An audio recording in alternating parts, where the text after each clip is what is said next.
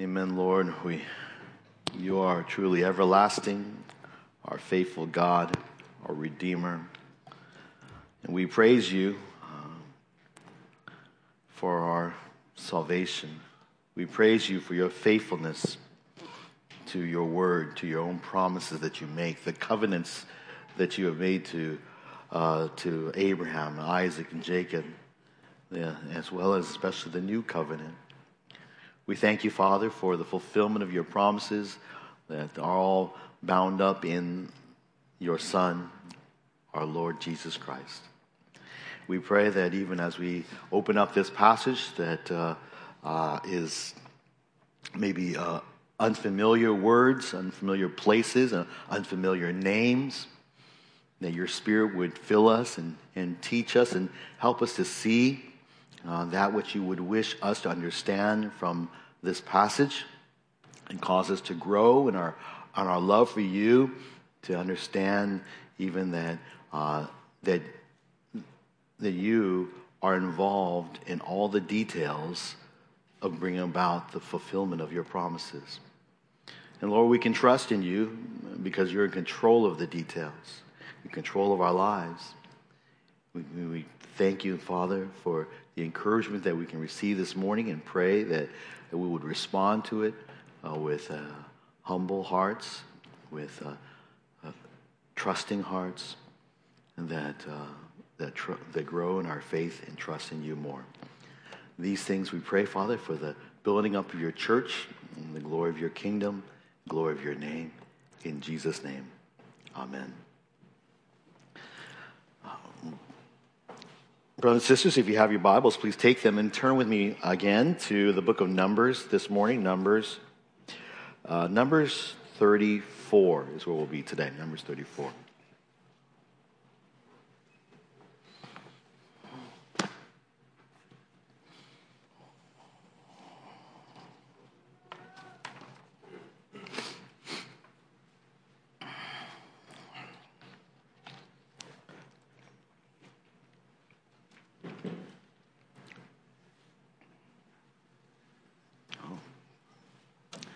It's really encouraging to look out into the audience in this 8 a.m. service and see so many of you here, to tell you the truth. It seems like there's more and more people coming to this service than second service. So that's wonderful. I hope that you are blessed by the worship here this morning. And we're here because of, I hope that you understand, we're here because of the gospel, the good news of Jesus Christ. Yesterday I had a chance to officiate a funeral. And even in many things that we could say at a funeral that would be appropriate. But the most important thing that we might say at a funeral, especially as a pastor officiating a funeral, is the gospel. It's the hope that we have of life after this life here on earth is over. Life eternal. Life that is free from the curse of sin. And that life is found, of course, in Jesus Christ. And we know that, and hopefully you know, that if you believe in the Lord Jesus Christ, that you put your faith and trust in him and his death and resurrection on your behalf, that you have the hope of eternal life. You have the confidence that your sins are forgiven and that God will no longer hold it against you. And that when you die and you stand before him in the judgment, that you will be able to answer, it's, Lord, I am a guilty sinner, and I do deserve to die. But I put my trust in your Son alone, his death on my behalf, and his resurrection for the forgiveness of my sins. And I hope that you will, and because of that confession, that God examines our hearts, knows that by faith, you have trusted in Jesus, and that he would allow you to enter into his kingdom. But how, I ask you today, as we think about the gospel and the promise of eternal life, a promise of salvation, how can you, or how can we trust God to keep his promise of eternal life? What assurance do you have that God keeps his word? How would you answer that question? You probably share the same message to an unbeliever. An unbeliever is going to come and ask you, well, how do you know that's true? What assurance can you give me? Well, you can't really go wrong if you appeal to the Bible. For the Bible reveals, you might say, that God is true and that God has spoken to us in His Word. And therefore, all that He has spoken in His Word is true. And that He tells us that if He tells us He's going to keep this promise because we believe in Him, then we can depend upon that. We can have assurance of that because this is God's Word. So the Bible is really a system of truth. The Bible makes claims about our world. And it's as a system of truth, of that which is true, we can compare it with reality. We can compare it with the world and look at the world and say, does this match with the world? And with what we observe, not just in our world presently, but in the world in the past, as well as we eventually the world in the future. God's Word will describe this world truly, correctly, because, well, He is the creator of this world. And I hope that you'll find that to be true. But most of all, the Bible reveals truths, we call them promises, that God fulfills with respect to the Messiah, to His Son, to Jesus Christ. We find them all over the Old Testament, and we find them fulfilled all over the New Testament. So when we read our Bibles and we see all these fulfilled promises, many regarding particularly His Son, it is further confirmation, further assurance to us that our faith in what He has revealed in His Word is a true faith. It's faith in that which is true because it is consistent with the world that we live in. And then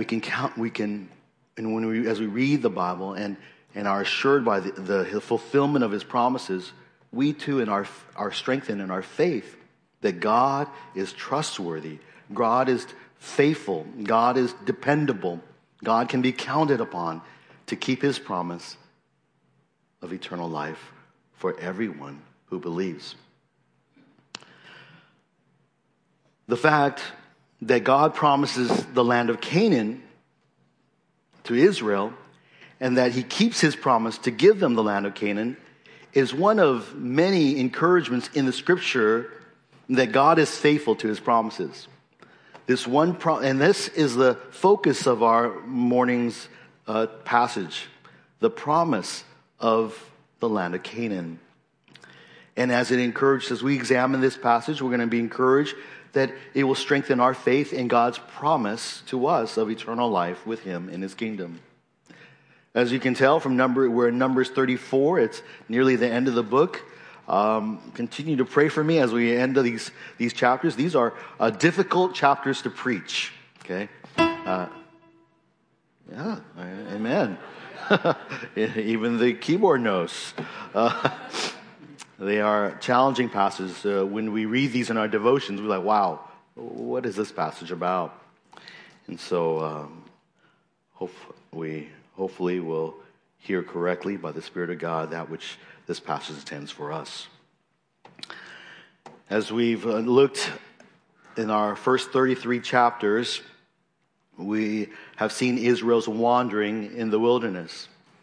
And they've wandered for 40 years, and they have come to their final stop there in the plains of Moab, opposite Jericho, across the Jordan River. The second generation has been numbered for war. They're going to go into the promised land. They've been prepared and instructed for war.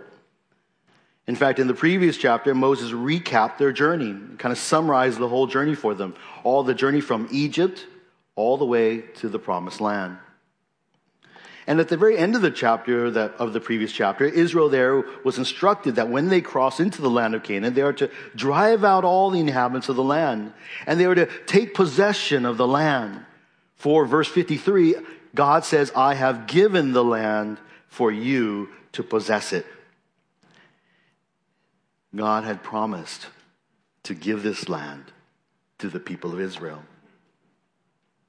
for them to have as a possession. We'll see the significance of that in a little bit. And so in this 34th chapter of Numbers, God gives further instructions regarding this promised land of Canaan. He gives them more details, instructions regarding the land that they are to possess. And then we're going to just simply divide it. It divides pretty evenly, obviously, clearly, into two aspects of this land. He gives an instruction about two aspects of the land of Canaan that encourage God's people then, and encourage God's people now, to trust in his faithfulness to lead them to the promised land. And that promised land, not for us, is not Israel. It's not the nation of Israel today. You're welcome to always go there if you'd like to go check it out.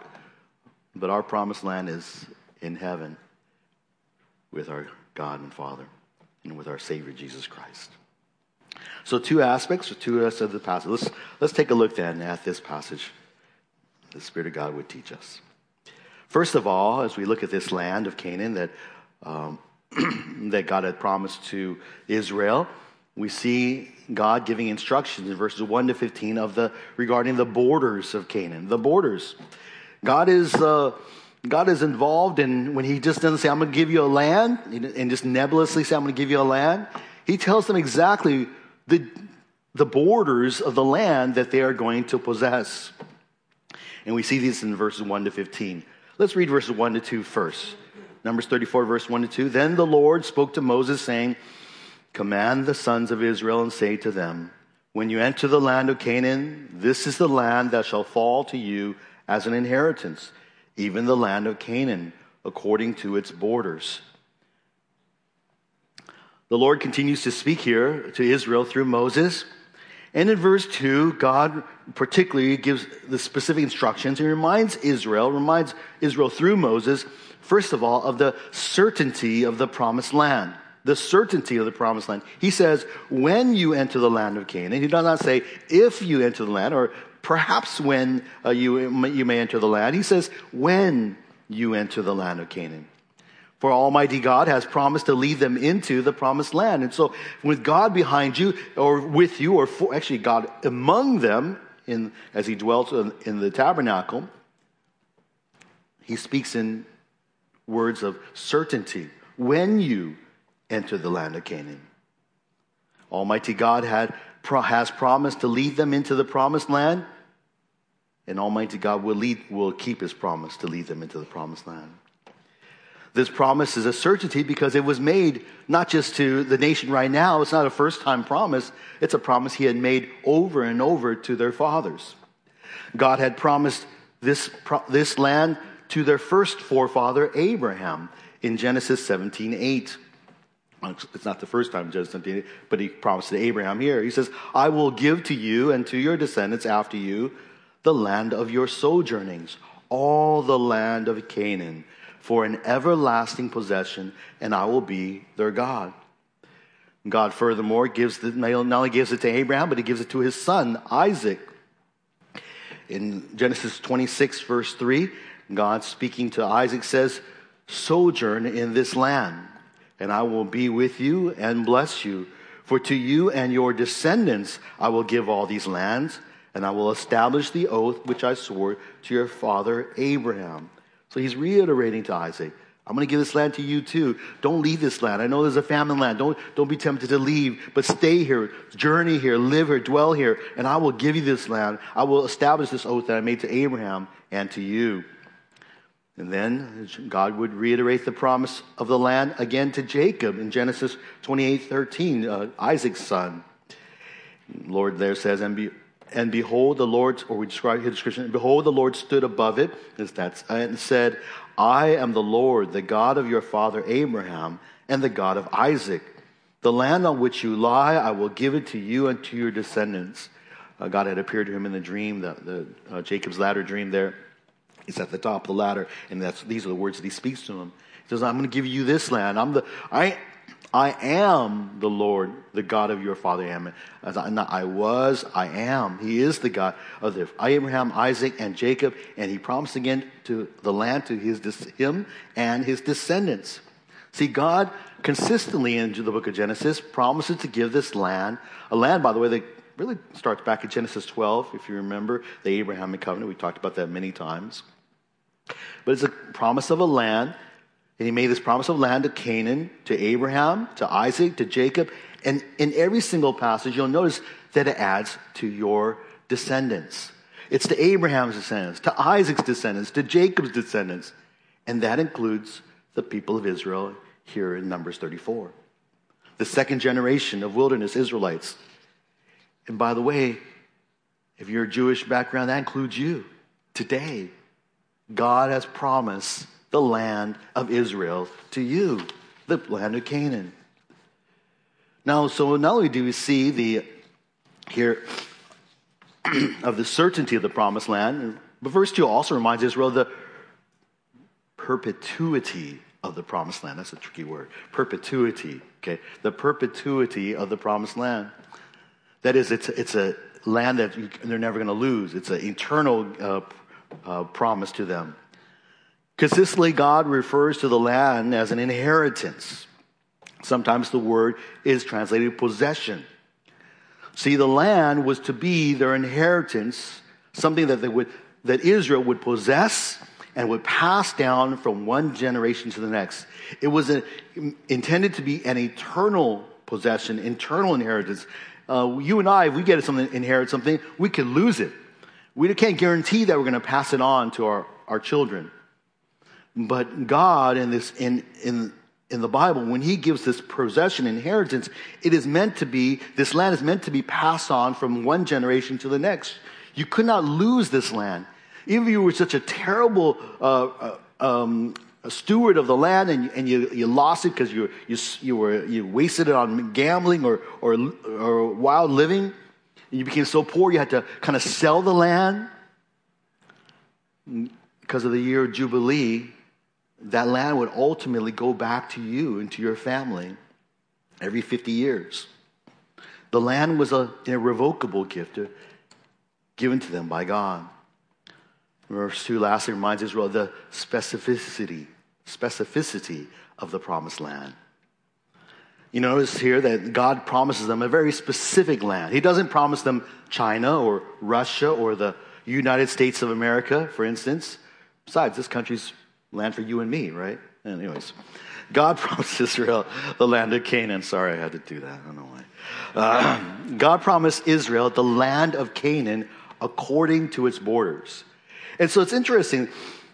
The description of the borders here is consistent with even the borders describing the land of Canaan, because the land of Canaan was a known region, and it was found in Egyptian archaeological records. And their description of the borders matches very consistently with the borders described here. And so it's just this is in around the 15th century BC.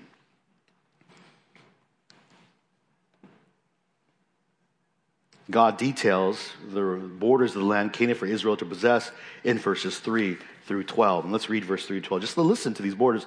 And again, some of these places we're familiar with, but many of them we just have no idea where they are. And scholars, they debate these things where some of these towns are. But we'll get a very good sense, the gist of it. Okay, I'm just going to throw up a map there, just kind of for you to look. Of course, it's really tiny, but get an idea. Your southern sector shall extend from the wilderness of Zin along the side of Edom, and your southern border shall extend from the end of the Salt Sea eastward. Then your border shall turn direction from the south to the ascent of Akrabim and continue to Zin.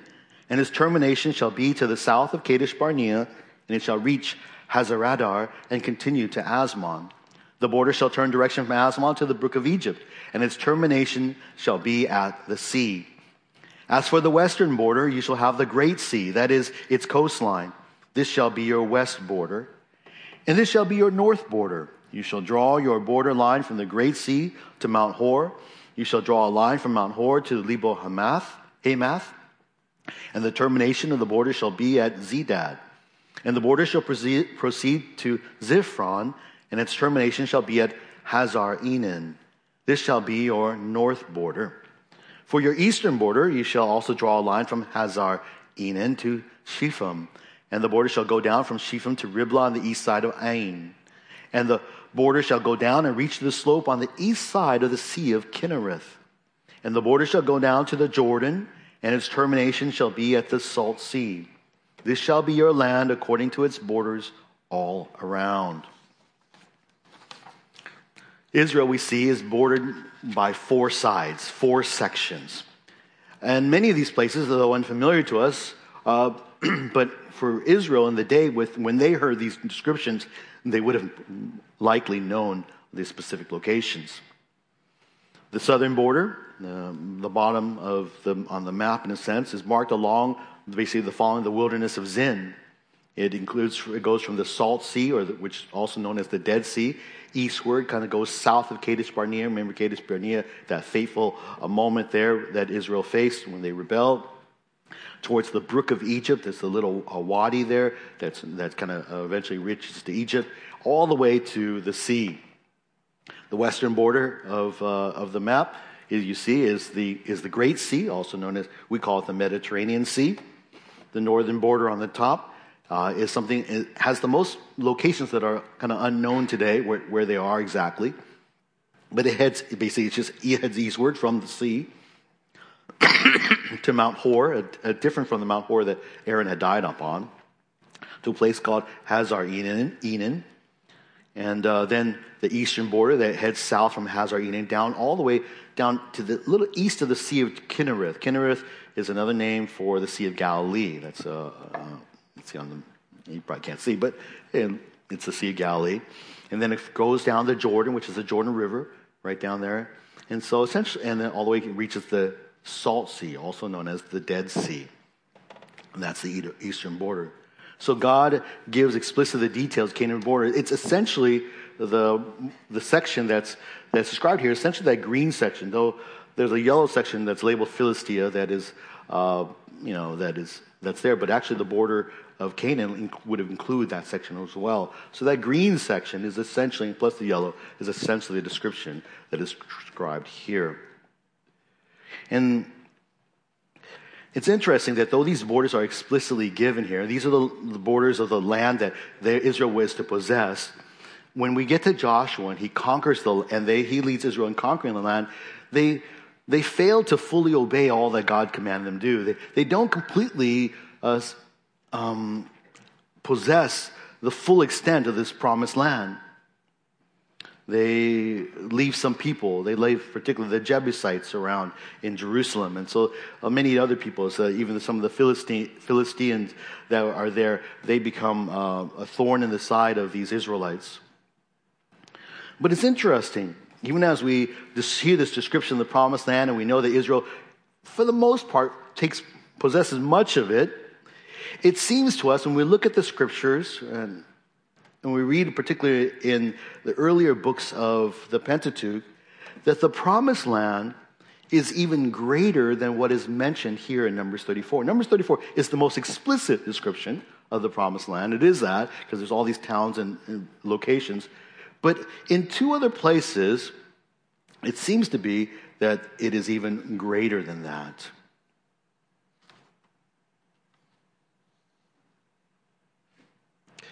It's hinted, first of all, by the presence of the 2.5 tribes dwelling across the Jordan River. And you see that on the map. You see those the different sections there with where would be Gad and Reuben and the half tribe of Manasseh where they dwell. Let's read, but it's alluded to in verse 13 to 15. So Moses commanded the sons of Israel, saying, "This is the land that you are to apportion by lot among you as a possession, which the Lord has commanded to give to the 9.5 tribes. For the tribe of the sons of Reuben have received theirs according to their fathers' households, and the tribe of the sons of Gad according to their fathers' households, and the half tribe of Manasseh have received their possession. The 2.5 tribes have received their possession across the Jordan, opposite Jericho, eastward toward the sun rising." And so we come to understand then that the land that was just described earlier in Numbers 34 was a description of the land that was going to be apportioned or divided among the remaining 9.5 tribes. The tribes of Reuben, Gad, and half of Manasseh had already received their possession. Notice that word, they had already received their possession. Significantly, the word possession here is the same word that's translated inheritance earlier in the chapter.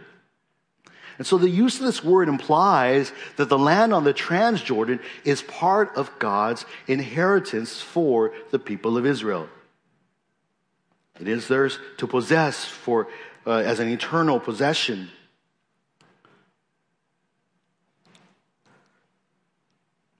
And though the inheritance of the 2.5 tribes are outside the description of what we find here in Numbers 34 of Canaan here, there are hints elsewhere that the promised land is even greater than what is delineated here in Numbers 34. For instance, in Genesis 15, verse 18, we read this description. Again, this is God speaking to Abraham. It's that moment when they're kind of ratifying the covenant, the Abrahamic covenant. And so God says to him, on that day, the Lord made a covenant with Abram, saying, to your descendants I have given this land from the river of Egypt as far as the great river, the river Euphrates. Scholars have debated about where that river of Egypt is, whether is that the Nile River or is that the little wadi. It's a little closer. It's in the Negev. But you can't mistake the other part of the end of this promised land. It's all from the river of Egypt all the way to the river Euphrates. The Euphrates is all the way there back in, well, it would be modern-day Syria today, I believe. But even as far as Iraq, the Euphrates River runs. It runs through a couple of the countries there. And this is a huge swath of land. Not only that, but look at Exodus 23:31. God reiterating this to the Israelites. I will fix your boundary from the Red Sea to the Sea of the Philistines, and from the wilderness to the river Euphrates. For I will deliver the inhabitants of the land into your hand, and you will drive them out before you.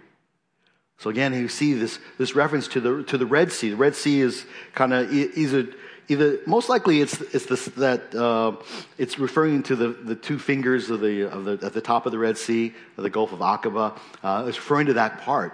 To the Sea of the Philistines, that would be the Mediterranean Sea, and from there, include all the way from there to the river Euphrates again, all the way to Syria, Assyria in modern day Syria and such.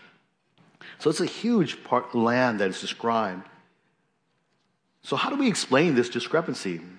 What is it? Is the Numbers 34 the promised land, or is Genesis 15 to 23 the description from Egypt to Euphrates is this promised land?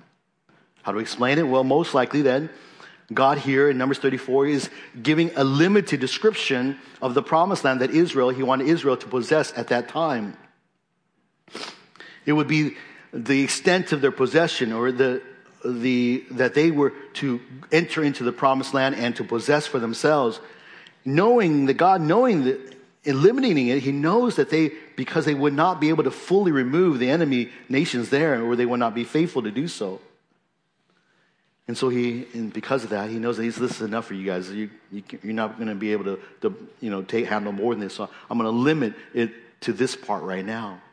But God's plan from the beginning, from Genesis, from Exodus, is that Israel would be given a promised land that does reach from Egypt to the Euphrates, a wide land. And we learn that God does allow them to have a taste of this during the reign of King Solomon. It's in 1 Kings 4:21 that we read this. Now Solomon ruled over all the kingdoms from the river, that's the Euphrates River, to the land of the Philistines and to the border of Egypt. They brought tribute and served Solomon all the days of his life. In those brief years of Solomon's reign, Solomon had expanded the kingdom that David had built up, the unified kingdom that expanded all the way to the near full extent of the promised land. God had faithfully kept his promise to give Israel the land to a T. So the promised land ultimately includes all this land from the river of Egypt all the way to the Euphrates River. It's a larger than land that we normally think of when we think of Israel. It's not just the land of Canaan that Abraham wanted around. God graciously expands it to include much more. Even the land of the Transjordan, there were Reuben, Gad, and Manasseh were received as a possession, and would go and expand further all the way to these ends, as Solomon did.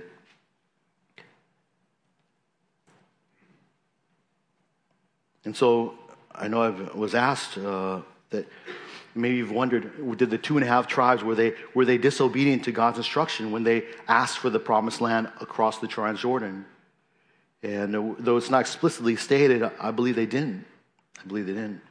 I believe they asked for this of the Lord, and God describes it in terms of a possession, inheritance for them.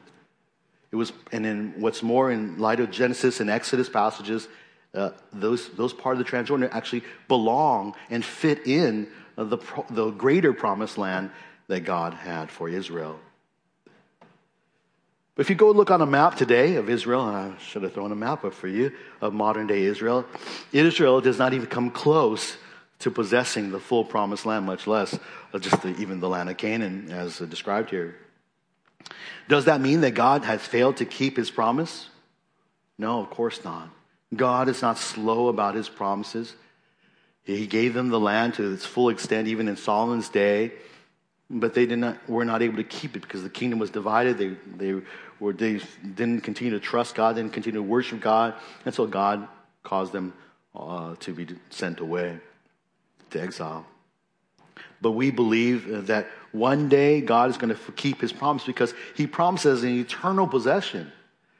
So if they don't have possession of it now, we can count and depend upon that God is one day going to give them the land as a possession forever.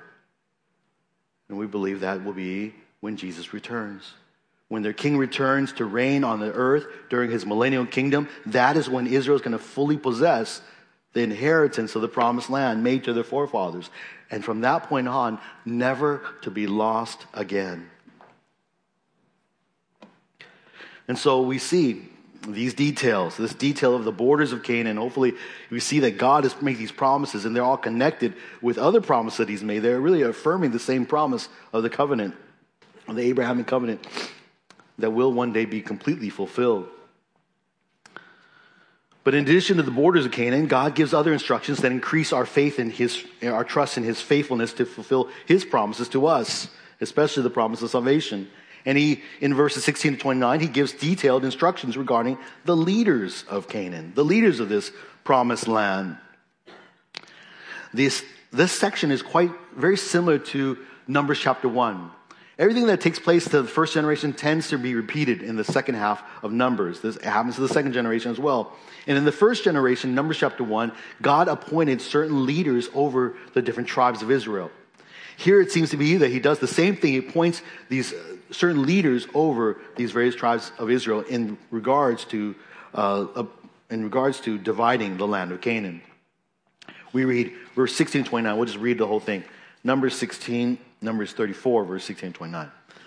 Then the Lord spoke to Moses, saying, "These are the names of the men who shall apportion the land to you for inheritance: Eleazar the priest and Joshua the son of Nun. You shall take one leader of every tribe to apportion the land for inheritance.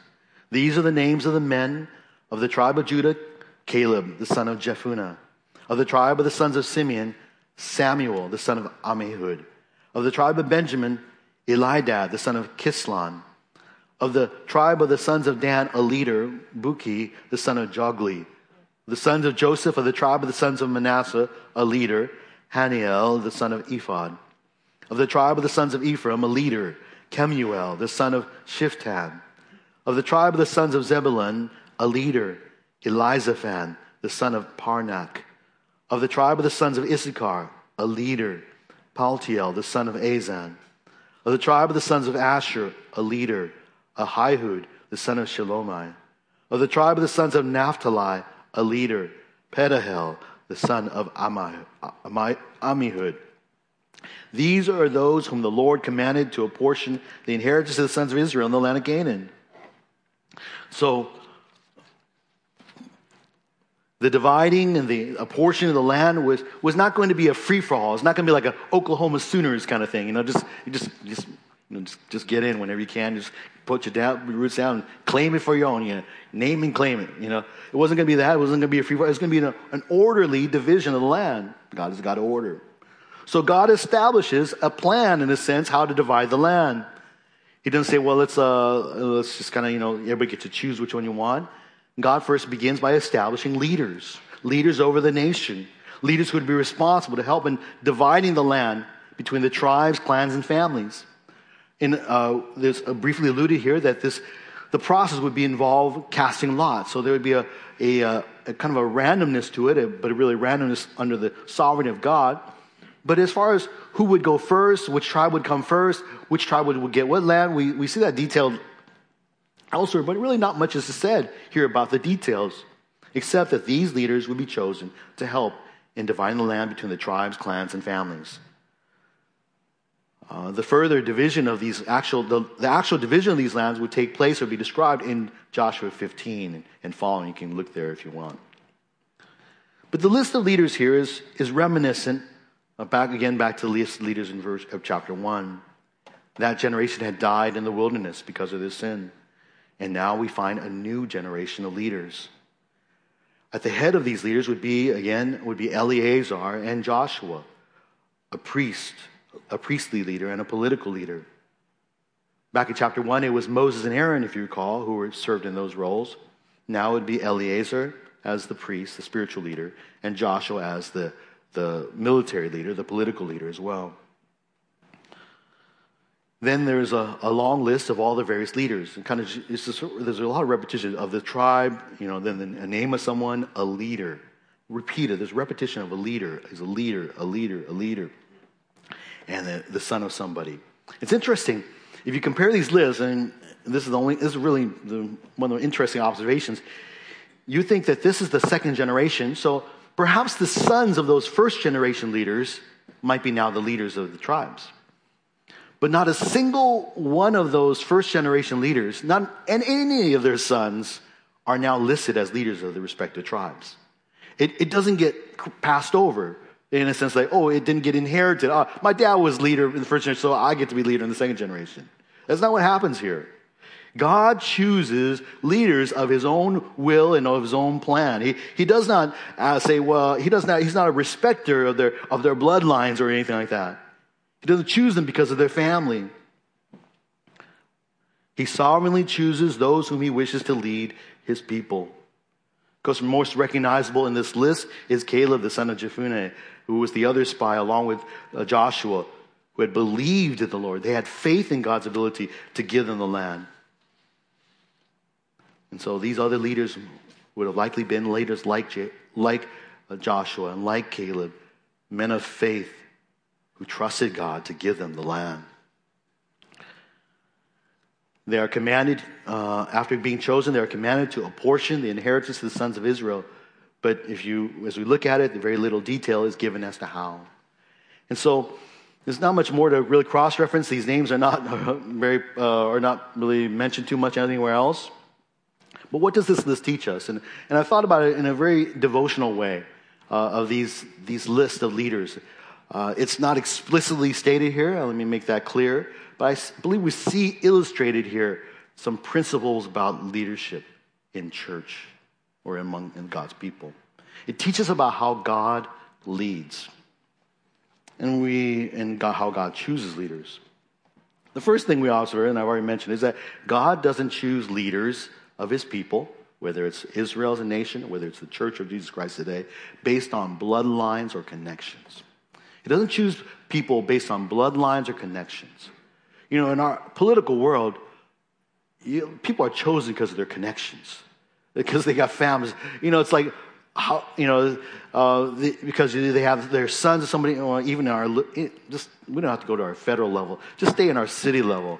How many of our politicians are from the same family, same certain families, because they have connections, they have influence, they have a reach, a connection with community, and there's practicalness to that. It's not that it's necessarily wrong. We understand how that works, and the more people they know, the more people they can influence. And we might think that that's how you should choose leaders, but that's not how God chooses leaders. He doesn't choose you because you know people. You'll need to know one person, that's him. I know many churches, if you got to go to an old enough church where a pastor gets old and raises a family there, they love their pastor so much that when he retires, they inevitably hire his son to be their next pastor. You've been to church like that? And that's not necessarily wrong. Not necessarily wrong if that's what God calls them. But God doesn't choose someone just because he's the son of the former pastor to be the next leader.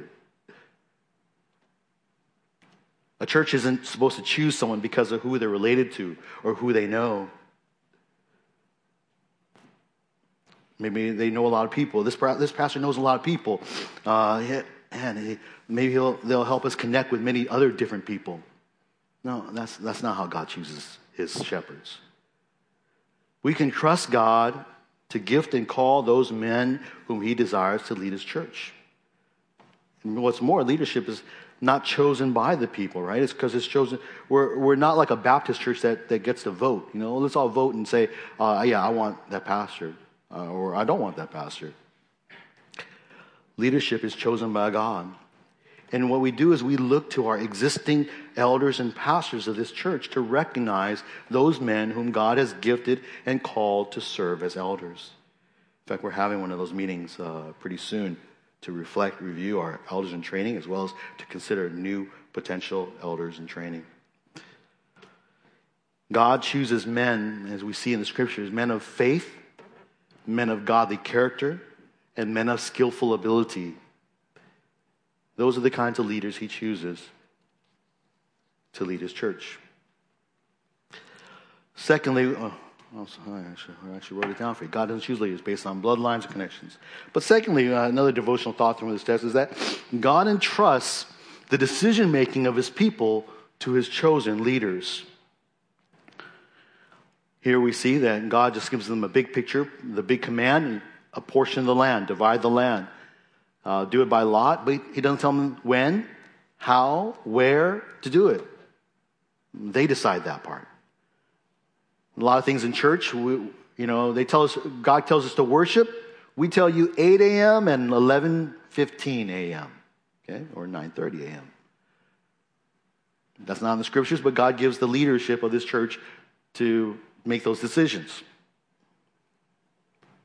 God is the one who chooses leaders to be the elders, pastors of a church, and he provides for them many big picture commands, many overall principles, but he gives them liberty how they go about it. The Bible gives us these many leadership principles, but it doesn't give us the details of leadership policy. But churches, as we grow, inevitably, we have policies. Like them or not, we have policies. Every larger church has them, so that we might treat one another fairly and treat each other equitably, and so that people are not mistreated or shown preference. But therefore, because there are all these kind of these detailed decisions that the leaders are to make, we must as a church grow to trust in their leadership decisions. And there will be times that we are going to disagree with our leaders. Just think about our political leaders, how many times we disagree with them. Well, we do the same thing even in church leaders. I know when I was a young man, I was one of those guys, oh man, I don't agree with that leader. I don't agree with that leader, that church, that decision. I think it should be this, I think it's that. But there is something that we learn as when we remember that God is the one who appoints these leaders, that we need to, as those who are under the authority of those leaders, to trust in their decisions, to trust them in those decisions that they make, unless they're sinning in their decision. If it's not a sin issue, then we need to trust them to lead. Why? Not because they're necessarily the greatest leaders of all. They're not. We're all imperfect people, men that make mistakes. But we trust our leaders because we trust God who put them over us in our body. And God has entrusted the decisions to them to make. Well, thirdly, the third devotion observation from this text is that God raises up new leaders for every generation. God raises up new leaders. He does. And this is as SF Bible, we're really blessed to be a multi-generational church. After 60-some plus years, we are a multi-generational church. And there are many leaders here in the church, many of you ministry leaders have been leaders of ministries for 20, 30, 40, 50 years, you know? That's a lot of experience. We're really richly blessed as a church. We are. We can't deny that. And if you're young, we should really rejoice that we have. Well, if you're young and you're here, you probably appreciate that. Otherwise, you'd go find a young church plant, find a church where there's a bunch of 20-year-olds that you can hang out with. But there's some value in having older saints with the experience that they have. But at the same time, my caution, my word of wisdom for us is as older leaders, and I am among the older ones, is that we must learn to share and pass the mantle of leadership to the next generation. Can't hold it on. One of the worst things we say is that, if I pass it on, that person's not going to do it as well as I did it. Of course they're not. But they're not going to learn to do it any better if you don't let them have the chance to do it. We got to let them learn from their mistakes just as we did. Especially, and let them make those mistakes while we're still around. So we can help them to pick up the pieces when they make their mistakes. That's what we do with our kids, right? We should be passing that mantle on. A church will not be healthy if all our leaders, can you imagine, are 70 years old. Or worse, all our leaders are 30 years old. We're blessed to have leaders that are 70 to 30 and every age in between. Not 30, 40 probably, closer. But 30, and many of our ministry leaders are in their 30s and some are in their 20s. Wow. Our differing generations sometimes are reasons for conflict, right? We do things differently. Man, those kids, all they do is they text me all the time. I don't like those texts. Can't you just email me? Can't you send me a note, a little nice postcard or something like that? I don't know. We all have differing generational kind of values. And that sometimes those become a source of conflict. But again, unless it is sin, we have to learn and evaluate.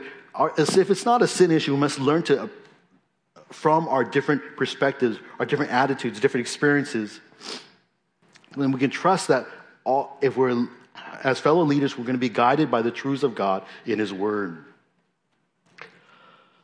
So God, that's what SF Bible is, we should be doing. And I believe we are doing, we're striving to do, to raise them. But God is the one who ultimately leads them. We can have plans and programs to train up new leaders, but ultimately we must not forget that God is the one who chooses the leaders of His church. God ordains the leaders of His church. We need to recognize who are the leaders that God is raising up in this church. With all this said, I'll just remind you again that there are no such thing as perfect leaders. Only Jesus is perfect, okay? We only have a perfect God, a perfect Lord. Nevertheless, God chooses imperfect men and women to lead His people. And we will make mistakes. We all do. But nevertheless, as God's people, we must trust. We must learn to trust in their leadership because we're trusting in God. Well, we conclude, wrap it up. On the plains of Moab, the second generation of Israel are given instructions regarding the promised land. They're told the borders of the land, and they're told the leaders who would help them in apportioning the land. The detail with which God goes into instruction reminds God's people that this land is the very land that was promised to their fathers. God affirms that the land of Canaan is their inheritance. It's their possession. God is not like, and the details remind us that God is not like soothsayers, like fortune tellers that speak in generalities. I see in your future that you're going to meet someone on a street, in a city. Okay, that can happen to anybody. God tells us the very details because God is in control of the details. He's in control of the specifics. And that's what He promised. He gives them the specific descriptions of the land, specific leaders to lead them. And because God is in is involved in the whole process, sovereign in control, and he brings it all to pass because he is God. And for us today, this passage encourages God's people to trust in his faithfulness to fulfill his promise, all his promise, but especially the promise of eternal life, that he will lead us through this pilgrim journey here on earth until he brings us home with him. I'll leave you with 3 questions just for our discussion groups that we have. What assures you that God will keep his promise to save you?